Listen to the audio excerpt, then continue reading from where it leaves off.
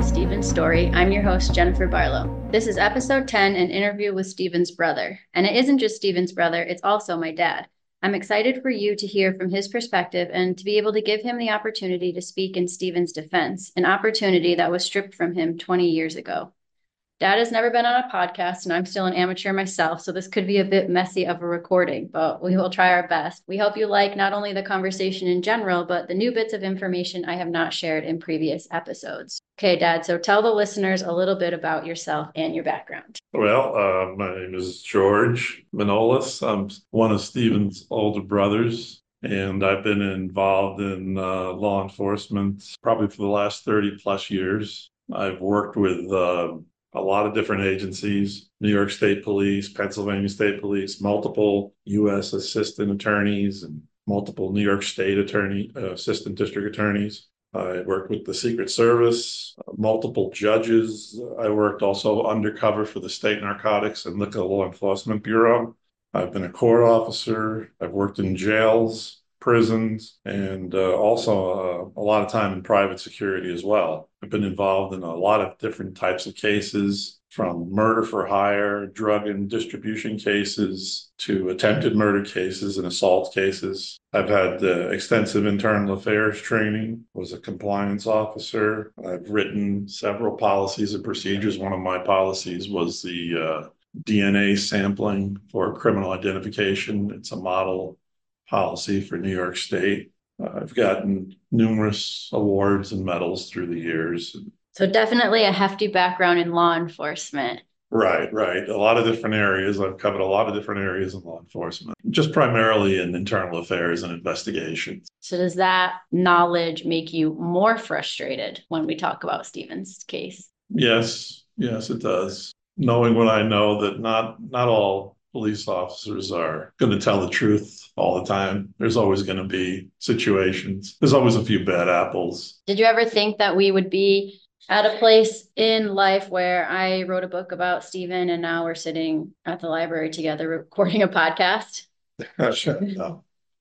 No, although I'm glad that it's some of this is finally coming to light, the light of day. Also, to give some of the listeners some context, as I was working on Stephan's story, bugged my dad pretty much daily about the case. So I spent about 8 months reading through the transcripts, and we would stay up sometimes till 1 a.m. just hashing out these details back and forth. Every time I would read something, I'd be like, did you know this? And then we'd talk about it for like 4 hours. So a lot of time on my part to write the book, but also a lot of time on my dad's end, listening to me and kind of having to go back in time and relive some of the details and things that were happening. So it's been an interesting journey for both of us, I'm sure. So we basically made a list of questions, and I sort of drafted them chronologically in terms of the episodes that I've already gone over. And so we've got a little bit about my dad's background now, but I wanted to get into how that relates to Stephan, going back all the way to episode 1 with who Stephan is and kind of following those episodes to where we are now. And then also giving you guys a little bit of information that we haven't talked about in prior episodes. So the first question that I wanted my dad to answer was what it was like to see Stephan's personality and way of life changed. Like, what did you think, or what was going on in your mind? Did you even recognize it? Was it a sudden change? It seemed sudden to me, but was it as sudden as I imagined, or was it just kind of this slow progression over time, or was it a mixture?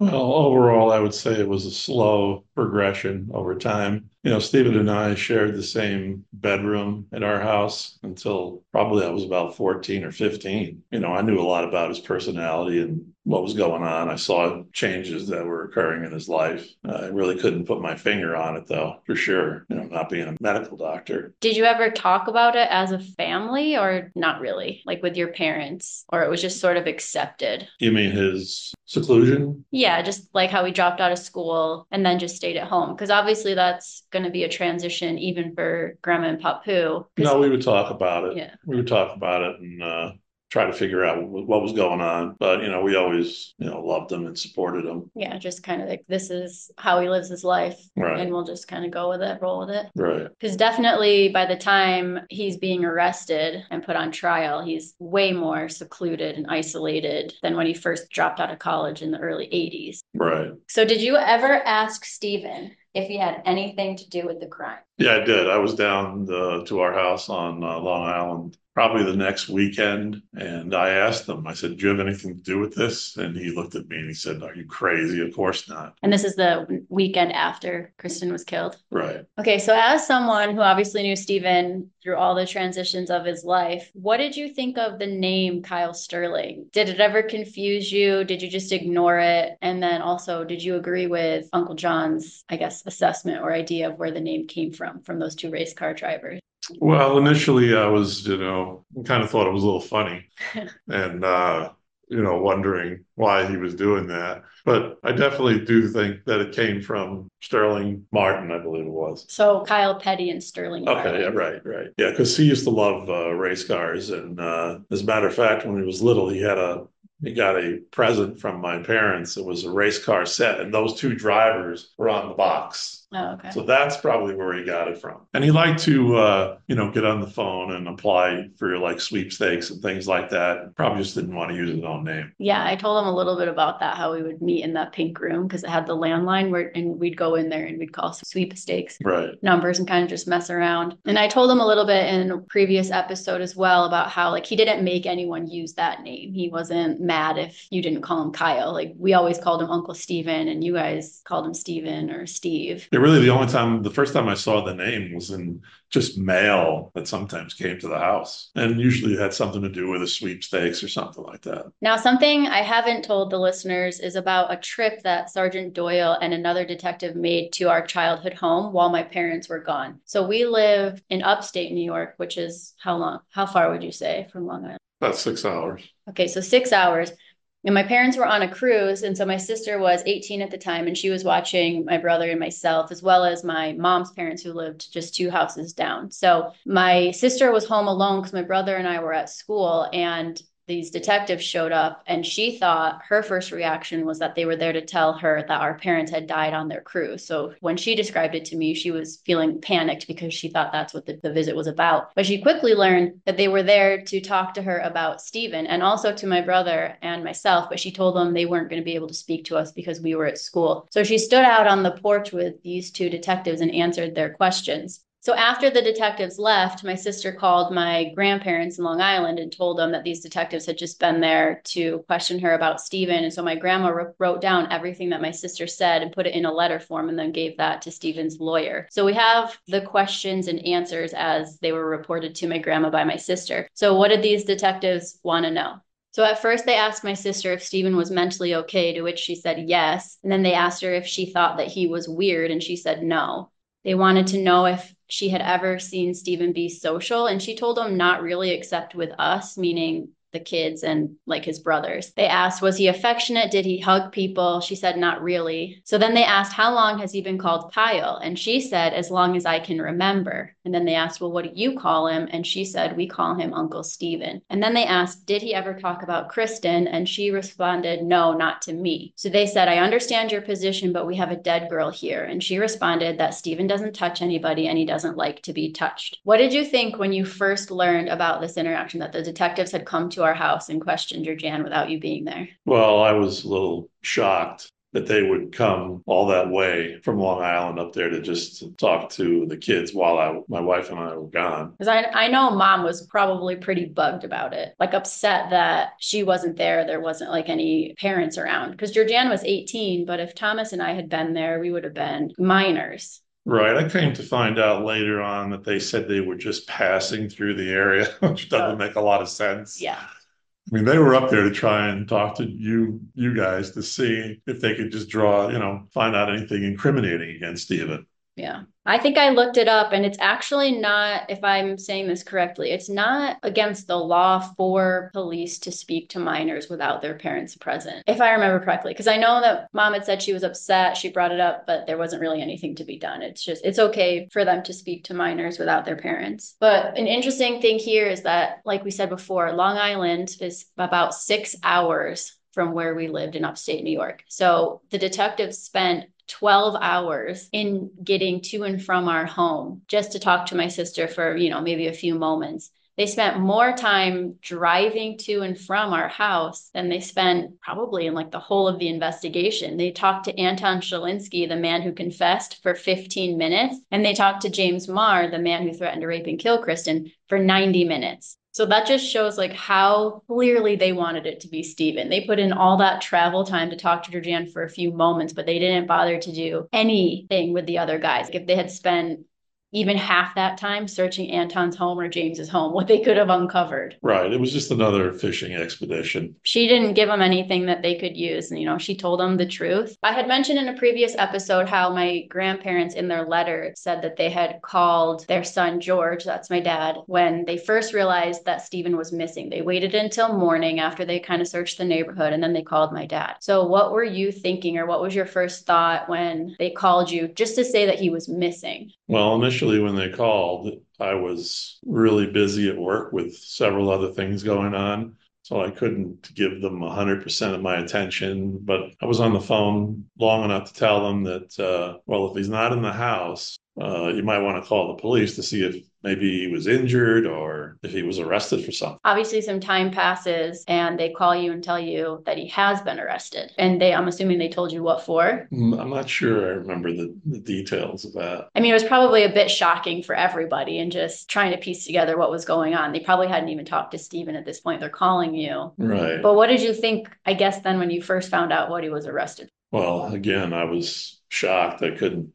believe it. I mean, we lived next to these people for, many years without any incidents. I had no reason to believe that he had anything to do with it. I guess that goes to another question that I had written down. Did you think or know or have any inclination that between 1996 and 2001 that Stephan was the prime suspect all along? No, never. Never had any indication of it. Was never contacted by the police, never saw the police, and neither did anyone in my family. In the last episode, I explained what happened as far as the snippets I took out of my dad's report to the grievance committee in terms of his threat from Mr. Collins, and then also how Collins took that note from the defense table, took it out of the courtroom. So I gave you some snippets from that, but obviously that's a huge upset for my dad, something he's had to live with this whole time, the fact that he didn't get to testify, and that the reason he didn't get to testify was because he was threatened. And not just that, but that the prosecutor behaved that way. And when he sent it to the grievance committee, it was just dismissed without investigation. Several things that are upsetting in this situation. So I want to hear from you and your perspective, like what was happening in your mind, first initial reaction when Collins says to you, as long as you don't testify, like, did you immediately think, oh, that guy just threatened me? Did you have to process it for a minute? What was going on there? Well, this is this is not something you forget. Let's put it that way. This is something you think only happens in the movies. This was reality, and I was really taken aback by it when it happened. It's ingrained in my memory like unbelievably well. I remember it word for word. I remember that Collins came out of the courtroom, and I was standing in the hallway. And as he approached me, he had his head cocked to the side a little bit, almost as if he wanted to ask me a question. And my brother was just a few feet away. And he looked at me and he said, "Are you going to testify in this case?" I said, not to my knowledge, I wasn't planning on it, or something to that effect, but I wasn't sure. He then said that he asked me if my employer was aware of the incident involving probation. This was a sealed record from 20 years prior when my brother and myself were both detained by the police after we went down to visit my brother at the police station. I don't know if you've already discussed this. We haven't. Let's clarify. Dad wasn't actually arrested. Oh, yeah. Let's back up for a second. So years before, my brother Stephan was on probation. And I did talk about the probation and how he was given the summons to appear in court because he didn't go to. Right. He went to the first few probation appointments. He then told my parents that he wasn't going to go back again because the place was just filthy and he didn't want to be in there anymore. And so he didn't go. And the probation officers came to the house several times. Stephan would, not answer the door, not come to the door. One day they decided to come, and this time they brought an army of officers with them, both police officers and probation officers. They surrounded the house. They knocked on the door. My mother answered the door. They saw Stephan cross the hallway. They They started struggling with Stephen. My brother John was on the stairway taking pictures of everything that was going on. And I'm trying to console my mother because they're running through the house, banging into things. And my mother had statues all over the place. And I'm trying to hold her, hold her and protect the house. And they finally cornered Stephen in a closet. They brought him out. They said, okay, folks, it's all over. Nothing was done at the time. They said, you can come down and see Stephen in a few hours. And we said, all right, we'll come down in a few hours to check on him. A few hours later, we went down to the police station. John was still taking pictures outside the police station. We walked into a door. A couple of police officers came up behind us, told us we were under arrest. One officer said, get that camera. I want those pictures developed right away. So they brought us into a room. They sat us at a table in the same room. Two police officers and my brother and myself sat in this room. So we were never photographed or fingerprinted or anything like that. They just gave us basically an appearance ticket. Well, within a few days, the case was dismissed in the interest of justice. The judge said, come back in 3 to 6 months. If you're not in any trouble, we'll expunge this and seal the record, which is what happened. Basically, what they really wanted was they really wanted that camera and the pictures. Believe it or not, I was actually interviewed by the New York City Police Department a short time later. I put it down on my application that I'd been, taken and given an appearance ticket, and they wanted to know the details. I explained to them, what had happened, and to them, I told them that there was no film in the camera while we were in the house. Of course, they didn't know that. That's why they wanted the camera, and the police officers were all chuckling with each other. Go, well, obviously they just wanted the pictures, but there were no pictures. There were no pictures. So shortly thereafter, 2 to 3 weeks later, I was called by the New York City Police Department, and they offered me a position. But by that time, I'd already decided to move upstate. But the record's sealed, and there is a copy that we have of it, and it has a sealed stamp across it. Very clearly says sealed in big letters on this document. And that document is what Collins had. Correct. And it says sealed very clearly across it. Right. So getting back to the story, and then he said, is your employer aware of the incident involving probation? And I said, you mean with that appearance ticket and the arrest and all that? And he said, yes. And I said, no, knowing that I didn't have to disclose it anyway. And he started to turn and walk away. And I said, and it's going to stay that way, right? And he said, as long as you don't testify. He made this threatening statement in the presence of witnesses, including one of his own associates, who later would deny it. Did he deny the threat, or did he just cover it up like, oh, I didn't really say it like that? Right. He denied saying that. He said that in his response to the grievance committee later on, he said something to the effect that if that situation had come up with the arrest in the house, that he would have to bring up the fact that I was arrested. Oh, like in testimony. Oh, so he's trying to play it like he's protecting you from having this information come out as long as you don't get on the stand. He doesn't have to embarrass you. Right. And even though in the first trial, he alluded to the fact he knew about the arrest and kind of used it as a veiled threat against me.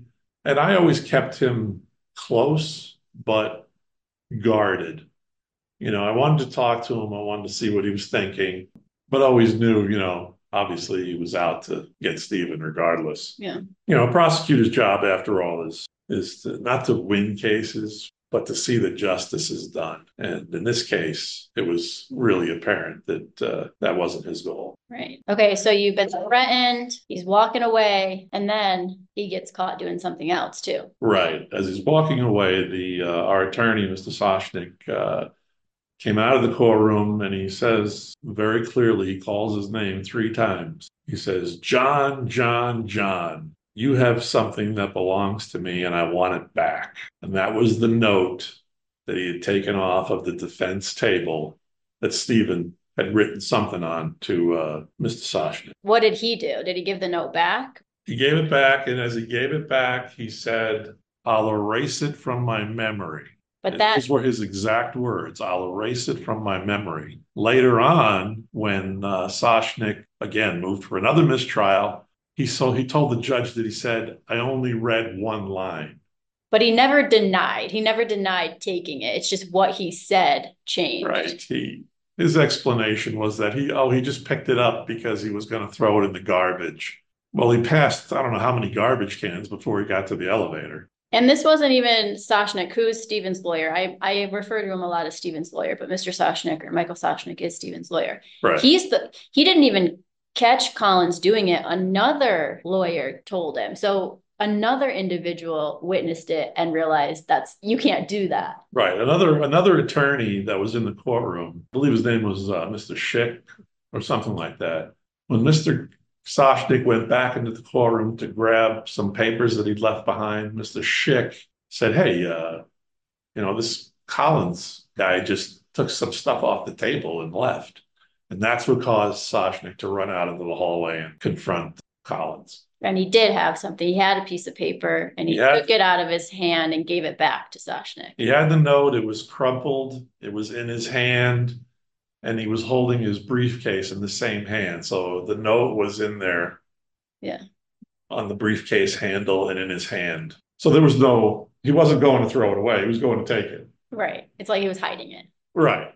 What happened after all this? So, like, obviously, I know you waited. The trial was almost over at this time. And so trial ends and then you start filing your official complaint. But I immediately notified Mr. Soshnick about what he had done, what he had said to me in the hallway. So trial's still going on when he's threatening you.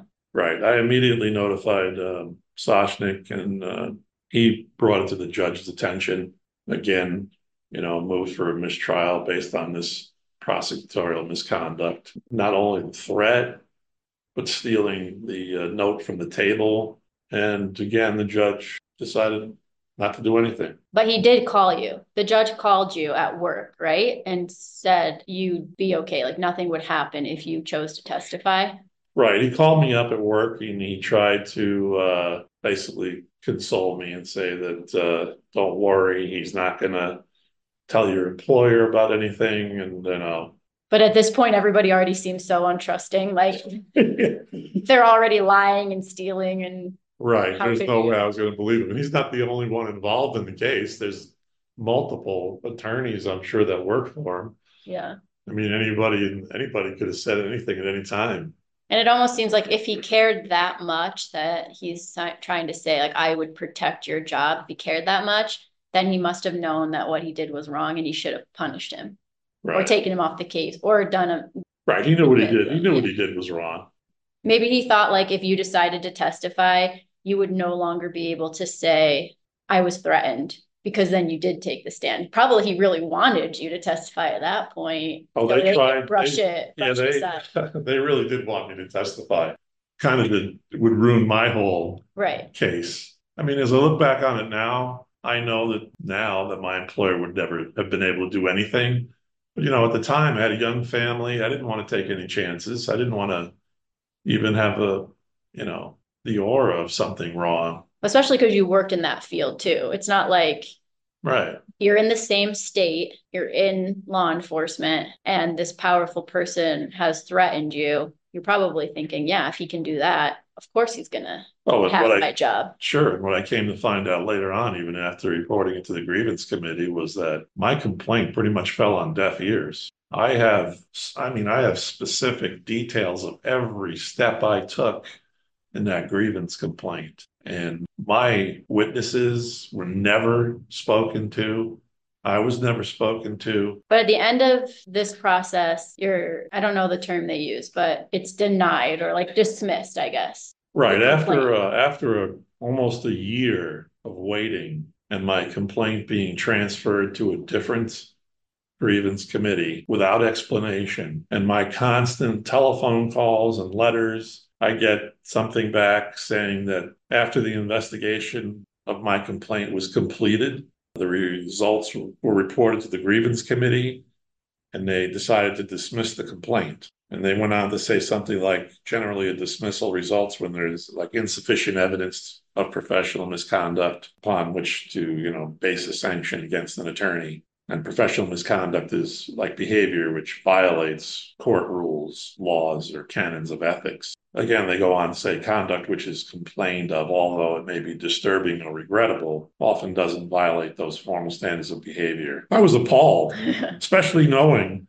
that my complaint was never really investigated. And because and you're saying not investigated because the only people that they spoke to, the investigating committee, was Collins himself and his associate. As far as I know, if they even went that far. But they didn't actually speak to like my dad, my uncle, Mr. Right. Stoshnik, or the reporter who was right there too. Yeah, this continues to show just the power that this group has and how they cover for one another. Of course, I appealed.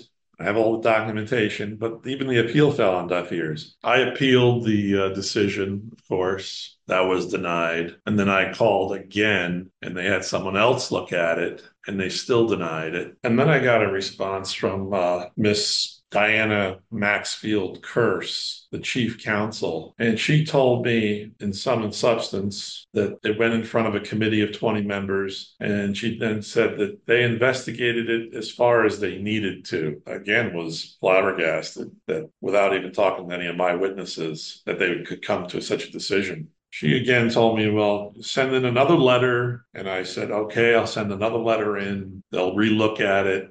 And again, a few months later, I'm told the same thing, that the decision to dismiss the complaint was proper. And I asked her, how did my complaint get reviewed when none of my people were even spoken to? Again, we investigated as far as we needed to. Continued with this. I wasn't going to give up. I contacted Mrs. Marla Tepper of the U.S. Attorney's Office. She suggested I contact Mr. Richard Fawn. I believe he was with the chief of public integrity. That never went anywhere. And I just continued. My last resort was going to be to contact the governor's office myself. But at the same time, that was when Elliot Spitzer was governor, and he was having some legal troubles and wound up leaving office. And so that's kind of where it ended.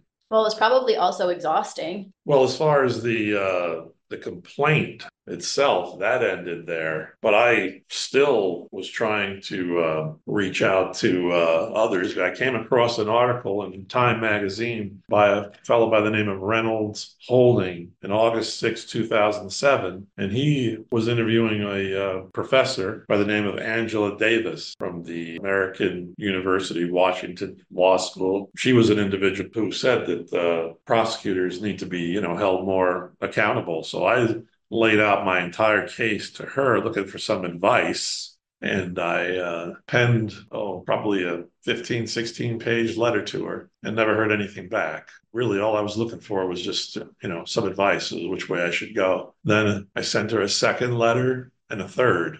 But after 3 attempts, I, gave up on her too. So a lot of time. A lot of time. A lot of time back and forth. And this is just for the threat, like what's happening with the grievance committee. This is also in addition to Stephen's arrest and 2 trials and the appeal. So this is consuming a good chunk of time for everybody. Oh, yes. Years. So even though there's been, because I get this question sometimes, there's been a lull in time of anybody doing anything for Stephen. But there was a lot going on at the time, a lot of effort, a lot of phone calls, a lot of writing. That's exhausting. It's time consuming, and everybody has work and families they need to take care of. So it wasn't like it was just, this is the conviction, we're going to take it and not do anything. There were many steps that were taken to try and fix the situation. Well, as you know, there's thousands of pages of documents, not only trial transcripts, but other documents that were prepared. Even a simple letter, when you try to explain it, is 15 pages long. Yeah, there's a lot happening in the case. So to break it down, it just takes a lot of time. And sometimes it's almost hard to put in words all the ridiculous things that were happening in Stephen's case. And I've done that as best as I could in book form, but that's really where this podcast kind of came up with. I'm going to break it down episode by episode to get more in depth on all these things that were happening. Hopefully I've accomplished that. So backing up, so the grievance report and all that's happening during and after Stephen's second trial. But his first trial in 2003, the year before, ended in a mistrial by hung jury. So 7 days, the jurors cannot reach a unanimous verdict. You go to the courtroom and you hear him say, the judge tell the jurors, I'm going to have to declare this a mistrial by hung jury. What's that like? Right. Well, he's He's trying to send the jury back in several times. And I remember specifically he said to them at one point, he said, there's no reason to believe that another jury will find anything different. So go back in and deliberate some more. Eventually, they couldn't reach a unanimous decision.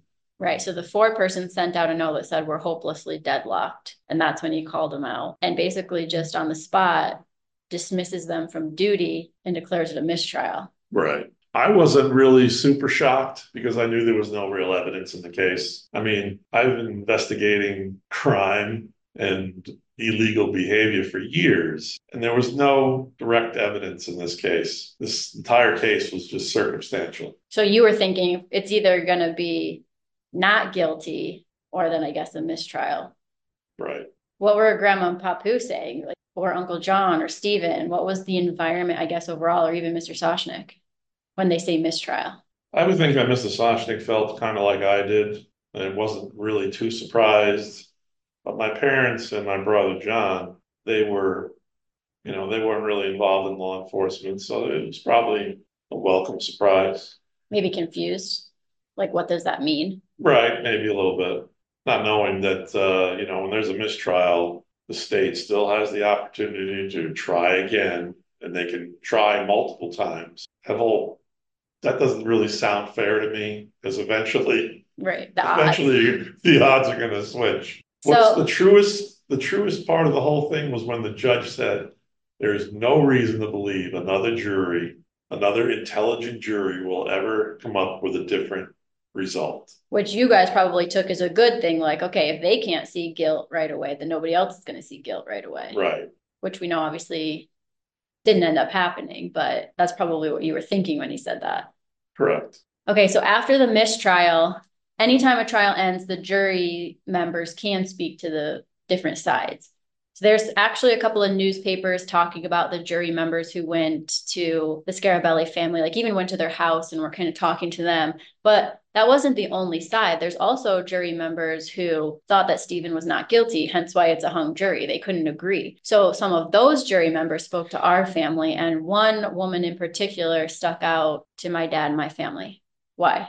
Well, that's true. After a trial is all over, the jurors can speak to anybody they want to speak to. And this one woman came up to us. And again, this is like, you think it only happens in the movies. I think 12 Angry Men. But this woman and three others, so there were four who were not buying the story that Stephen had done this. And she said that what had happened in that deliberation room was incredible. She said she was called every four-letter word in the book, some she'd never even heard of. She just couldn't believe what they were saying to her, what they were calling her, and the other three jury people.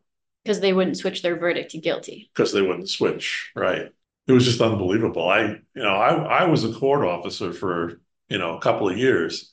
But even the court officers or the bailiffs, they don't go into the deliberation. They just get a note and bring it to the judge, tell them when it's lunchtime or something like that. But they're not in the room. It's just those 12 jurors. And some of the stuff that happened in that room make your skin crawl. But this lady really did want to come forward and tell us what happened in that room. I was shocked. But this is the stuff, like even in the media, that's one-sided. Because after this all happens, there's tons of newspaper articles and reports about the mistrial and how it's going to go to a second trial. And everything was focused on these jury members consoling the Scarabelli family. And there's pictures of them all gathering together. They're obviously not putting in the side of the jurors who are consoling our family about how they thought he was not guilty. There's always two sides, but what we get in the media is not always the full picture. So there was that other side happening as well. Right. It would have been nice to see some of that in the media as well. It would have been, if nothing else, just educational for, people in the public. Right. There are a few other concepts and ideas I didn't talk about in the other episodes that I want to bring up now. One of them is actually quite important, but I didn't really know exactly where it fit. And that's this, I'm going to call it the black pants situation. So every person who testified for the prosecution said that Stephan was wearing black pants. Whenever it was that they saw him, whether it's one of Kristen's friends saying they're seeing him outside, whether it was Kristen's parents, detectives, it didn't matter who it was. They always said that he was wearing black pants, which is frustrating for our family because we know Stephan never wore black pants. And we know that because he was a recluse and grandma bought him his clothes. So she knows exactly what he's wearing, or he'd be given hand-me-downs. So people know what's in his closet. It's not a surprise. But there's one person who didn't say black pants. And I'm going to let you talk like a little bit about that, both the pants and what this police officer said. That's true. Like I said earlier, that Stephen and I shared a room. So I knew what clothes he had. I didn't even own a pair of black pants until I turned 18 years old and got my first suit. So Stephen definitely never had a pair of black pants. But at one point in time, there was a police officer early on in the trial who testified that he came to the house. And when he was asked to describe what Stephen was wearing, he said he was wearing a plaid type, multicolored type pant. And that kind of really wasn't what Collins wanted to hear. And the reason I say that is because after the officer testified, he went out into the hallway and I migrated out there with my brother as well. And sure enough, Collins came out and, other people started filtering out. And I remember the police officer asking Mr. Collins, "Are you all set with me, sir?" And Mr. Collins looked at him in a disgusting tone of voice, said, "You're dismissed." And you think that's attributed to the fact that Right, that he didn't say black pants. Yeah, because every person said black pants, which for us always just felt like coaching. Right. Or I don't know if that's what they call it, but Coaching, grooming. It's funny that after every day in trial, we would see the witnesses who were going to testify the next day coming down the stairs with Mr. Collins. Like they just had their what do you think they're doing up there? Yeah, they're getting their story situated. Right. And it seems like a small detail, but it just, I guess, is indication of how this whole operation was running. And the fact that you can be sure, right? He doesn't wear black pants. Then to hear person after person specifically talking about his pant color, it's like such an odd thing to have everybody have the same story. Right. Why were they stuck on the black pants? Like, why did that matter? Because they wanted to say that the person they saw outside was wearing black pants. It just seems like well, it's with the prosecutor, it's all about consistency, and we want to make sure everybody's consistent and saying the same things. But we all knew that Stephan didn't have any black pants, and I'll venture to say that even when he was arrested, he wasn't wearing black pants. Yeah, we were talking about this the other day, and my dad said, "I want to see the pants he was wearing when he was arrested. I guarantee you they're not black." But obviously, they didn't bring that up in trial. Right. What did he wear? He wore brown or gray or washed out khakis. Yeah, like a grayish color. Yeah. Right. And obviously, he's not getting his pictures taken because he's a recluse, so we don't have a ton. But there is one photo I have of him, and he is not wearing black pants. As an adult, there's pictures of him when he was younger, but as an adult, we have one photo, and I look at it all the time, and I'm like, that's the color of pants he wore. They're not black. Okay, so one of the last things that we need to discuss is something that was quite shocking to both of us. And actually, I had just finished writing my book. So I finished the manuscript. I was out with my sister-in-laws and I was telling them I had finished. They were kind of congratulating me. We were doing a night away. And the next day I get back home and one of my sister-in-laws texts me and she's like, "Holy crap. I just turned on this podcast that I listened to and they did an episode about your uncle." And my heart just sank. I looked at the title and it felt like, oh, maybe they're actually going to tell the real story based on the title. So I'm like shaking. And I go get my dad and I'm like trying to compose myself. He's like, "Well, let's just listen to it. Let's just see what it has to say." And as soon as the podcasters start talking, they say that they're going to interview Detective Mercer, the former lead detective. So I'm thinking like, oh shoot, what is he going to have to say? And the amount of times that we like looked at each other and just total disbelief and shock, was pretty incredible. We had to listen to it a couple of times just to process what was going on. And the reason for that is because he said so many things that were not true. And we counted them, we wrote them down. It was 24 items that Detective Mercer had said in the podcast that were either incorrect or personal opinion that he was stating as fact. And that was really concerning because it was like, there's not that much out there in terms of Stephen's case, and what is out there is obviously pretty biased. And then it just felt like another thing that's going to be out there for people to look up and see, and it's going to be totally incorrect information. That was one thing that was concerning. The other thing was just the way he was speaking about everything was like, oh, in all these years, nothing has changed. He's treating this case exactly like he did all those years ago. Like he knows the truth, even though what he's saying is made up. It's not true. So then I decided that's when I went on to the other podcast and did an interview on killer stories to try and start getting the truth out there in the hopes that like my book would be published and people would see it. And then obviously here we are on this podcast. So I thought it would be interesting to sort of break down some of those things. It's a well-known podcast, and I'm sure some of you might even listen to it. And I'm not saying that it's the podcaster's fault, like that they did anything wrong. They probably thought they were scoring big, getting the former lead detective. He must have some good information, but that's just not what he gave them. And so there were several things, you know, some of them a little bit smaller, like they kept saying that his alter ego was Kyle Stewart and not Kyle Sterling. So I like to joke because they said in one of their parting words was that they were sure that Kyle Stewart did this crime. And we laugh and like, yeah, sure, maybe Kyle Stewart did, since he doesn't exist in this case. Go see if you can find him. So there were some things like that, but also being serious about it. I mean, they used Kyle Sterling against him, all of his interrogations, everything he said. It's a pretty big part of the case. And to not even have that right, that was a little bit frustrating. But some of the things he said were just ridiculous. One thing he said was that, well, like you said, without mentioning the podcast name, you would think that they would do some research to make sure they're getting the story at least partly right. Right. So one of the things they said, the detectives and the host, they said that Kristen wasn't raped, but was sexually abused. And, you know, those are important details for them to say that, because it is such a mistruth. In the trial, they testified, the forensic scientists, over and over that there was no sign of any sexual abuse. Her pants were off, but that was as far as that went. They didn't find anything else. So that does change the case, and it starts to make people think different storylines and plot lines. So when you give misinformation like that, it totally changes the picture.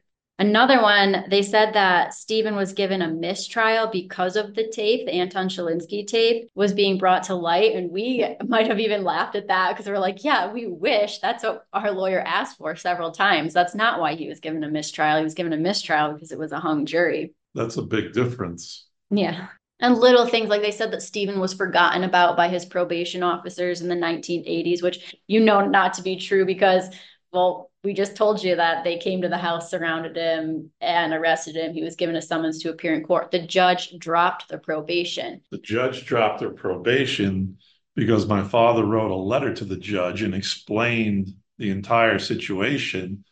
The judge was even probably shocked and said, I'm dropping the probation. They didn't just forget about Stephen. That just doesn't happen. The judge was the one who actually dropped the probation. Yeah, but it's like, so anytime, whether it was at the time of the trial or even now on this podcast, it's like the detective is giving like little bits of information that are correct, but then totally skewing them always to make Stephen look bad. So the detective said on the podcast that Stephen displayed erratic behavior and would run around talking to himself, and that this was reported by neighbors. And I think we actually had a good chuckle at that one, because if you actually read the transcripts, it's the exact opposite. It's the neighbors, some of them testifying, they didn't even know Stephen lived there because that's how quiet it was. Or they were saying, oh, I remember him from grade school, but I haven't ever seen him since, because he was a recluse and he was so quiet. But then he's just going on this podcast saying outrageous things about Stephen and totally damaging his character. So there was two things that the detective said on the podcast having to do with the night of the crime. One thing was that he said when Kristen's mother came home, she thought that her kids were sleeping. And so she didn't want to disturb them. She assumed they were home and she went to bed. That's actually the exact opposite of what she testified to. She said that she knew that they were not home because she checked their rooms, and that that's where she saw the notes, that one that Kristen had left about her friend coming. She knew that her kids were not home. So that was incorrect information as well.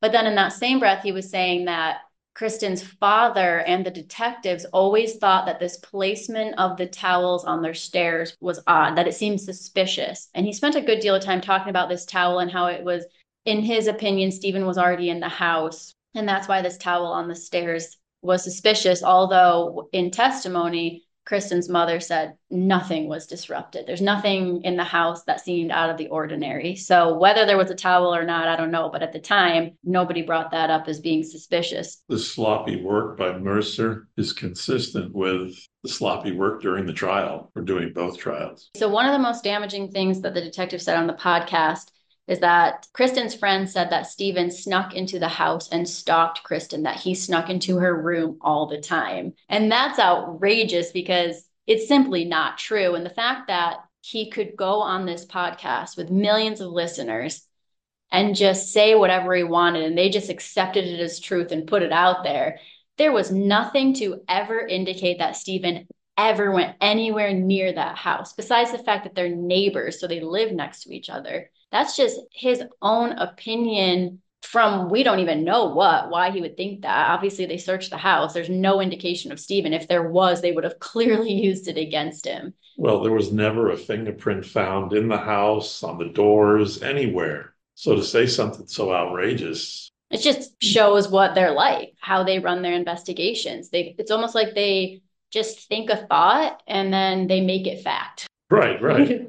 That's true. Okay, so another thing that he said on the podcast, this is Detective Mercer. I guess let me back up. Because he said so many things that were not true, or things that were half truths and things that were personal opinion. He said things we weren't privy to that it's like, we don't want to take it as complete truth because he was obviously not being thoughtful in what he was saying. But they do raise a lot of concern and suspicion. And one of those things is he said that James Marr, and if you've listened to the Aggressor episode, that's who that episode is about, that James Marr and Kristen dated, and that when they spoke to James, he was infatuated with her. Now, that paints a completely different picture of the story and the crime, because they tried in the trial to say, yeah, he threatened her, but that was months before. They haven't had any interaction.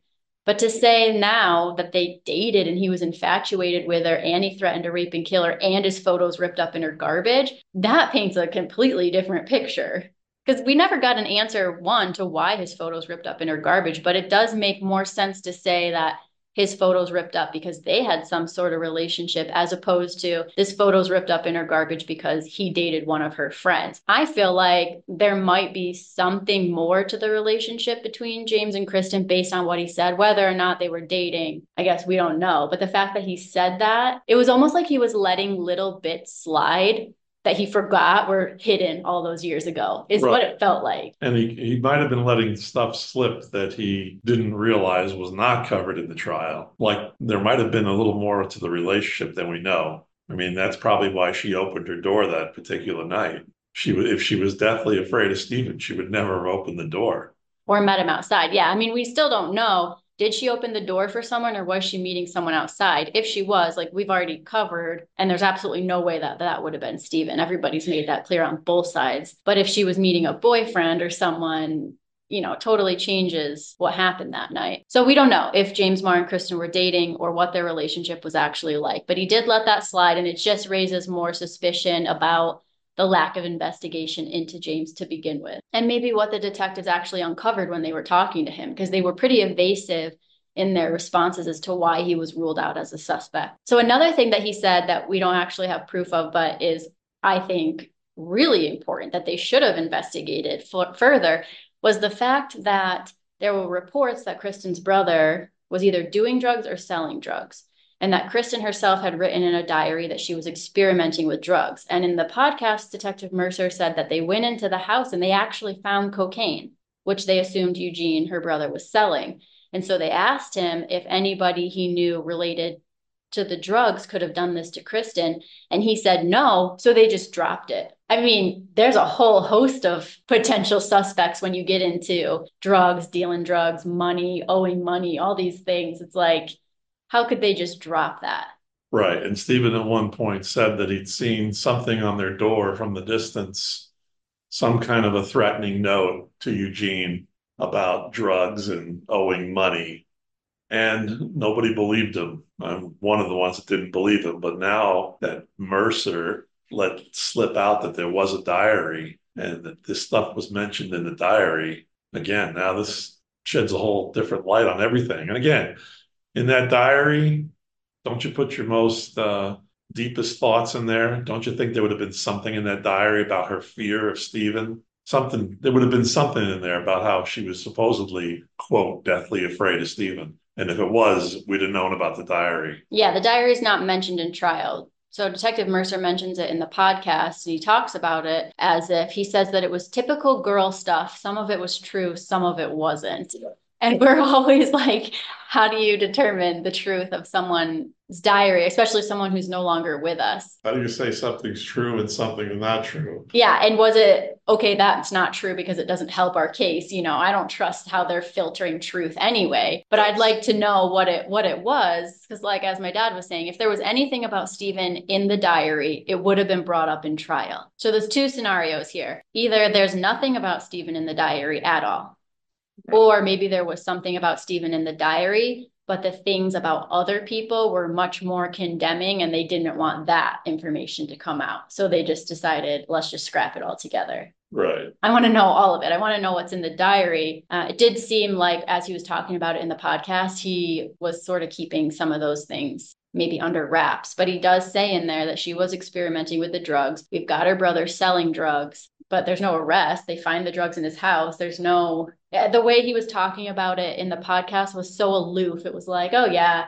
he was selling drugs out of his house. And we asked him, and he said, nah, no one buying drugs from me could have killed Kristen. So we just dropped it. I mean, that's a poor investigation. Emblematic of the entire trial. So the detective also says on the podcast that the neighbors came out after the arrest of Stephen and they were grateful to be, quote, liberated from the disease. What are your thoughts on that? Well, going back just a few minutes ago, we said that the neighbors didn't even realize Stephen lived there. Right. That doesn't make much sense. Again, it's just the detective telling the story that he'd like it to be. Right. Which is how they presented it during the trial. This is a story we want to tell you. This may not be exactly what happened, but listen to our story. Right. And I'm sure there were people in the neighborhood, like obviously the Scarabellis, they want justice for their daughter. So if they think Stephen did it and the detectives are telling them Stephen did it, they're going to be grateful that they catch him. I get that. But to say that the rest of the neighborhood's out celebrating and that they thought he was a disease and all this stuff is just not really accurate, because they're also leaving out the fact that there's people in the neighborhood that are good family friends of ours, even friends to this day. And their perspective is going to be a lot different and what they think about Stephen and being guilty or not guilty. But again, that's a side of the story the detective's never going to tell. So those are some of the things that we had heard in the podcast that we thought were outrageous and figured we'd take the opportunity to discuss and I guess dispute, especially because we're talking from the perspective of reading the actual trial transcripts. And unfortunately, Detective Mercer did not refresh on what he had said in trial and contradicted himself quite a bit on that podcast. So we figured that it'd be a good time to sort of wrap that up and kind of cross that off our list of fights that we wanted to fight. So is there anything in the case that you, or the story, you feel like you haven't really had a chance to speak to that might not fit in the way that I've put out the questions or the way that I drafted the podcast that you feel like you need to let the people know about? I think some of the bias of the judge, and in all the times that Mr. Soshnick asked for a legitimate mistrial, how he basically would say, I'm not going to do that. That you're asking me to do the most serious thing I can do. I'm not going to do that. That's just shows a weakness as far as I'm concerned on his part. Especially because he doesn't want to take a serious action, but the only reason the mistrials are being asked for is because someone else committed a serious action. Right. He would say things like Mr. Soshnick would ask for a mistrial. At one point, he asked for a special prosecutor because of what Collins had done.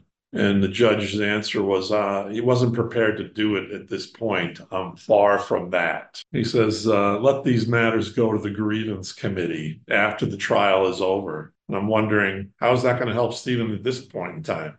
Yeah.